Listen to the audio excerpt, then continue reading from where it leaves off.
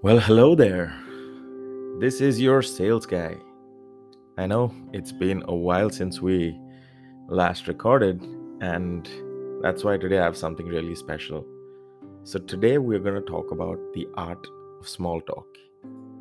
Yes, you heard it right, the art of small talk.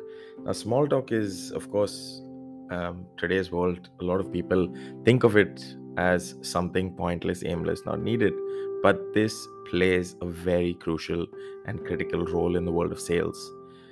Now, as aimless as it sounds, small talk, it is aimless. So, what is small talk? An aimless but pleasant verbal exchange of words which cures the social anxiety and effectively it converts the scary others, and this is the scary other people we're talking about who we engage with in small talk, into friendly associates. That's us.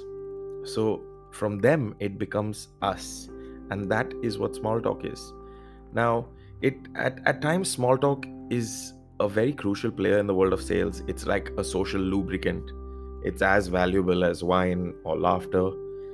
And it what it does is it helps you develop some rapport with the other party, but more importantly, it provides these cues about the other side which help you steer a conversation and in the direction we want to.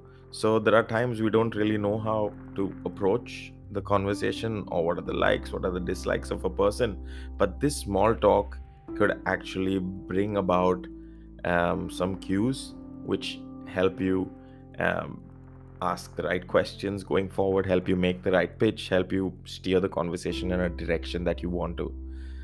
Um, in addition to that, it could simply be an icebreaker from just being uh, two people or three people in a conversation where people are fidgeting, not looking at each other, not making eye to eye contact. Small talk helps in being that icebreaker, which could make it a really warm and fuzzy conversation happening there. Well, in in a normal physical world, small talk is relatively easier as compared to the world of remote sales, and with today's normal, we are pretty much in a world where most of the sales happens over a Zoom or a Skype or a Google Meet call, and that's when one needs to be very innovative with our approach. So a simple example, or rather, let's do it this way. You can do an exercise to figure out. Just Google random pictures with people. Take the first three pictures you get and put yourself in a situation where you're sitting in front of this person, and imagine you had to ask them three questions. What would they be? And then think about your answers and put yourself in the other person's shoes and see if that would keep you interested for a couple of seconds, for a couple of minutes, for how long. And that's what will bring about a thought process that gets you to start thinking how you're going to have this.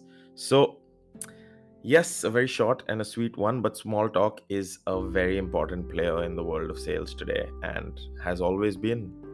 So let me know if you like this, subscribe, and we'll catch you in the next episode. Thank you so much for listening in.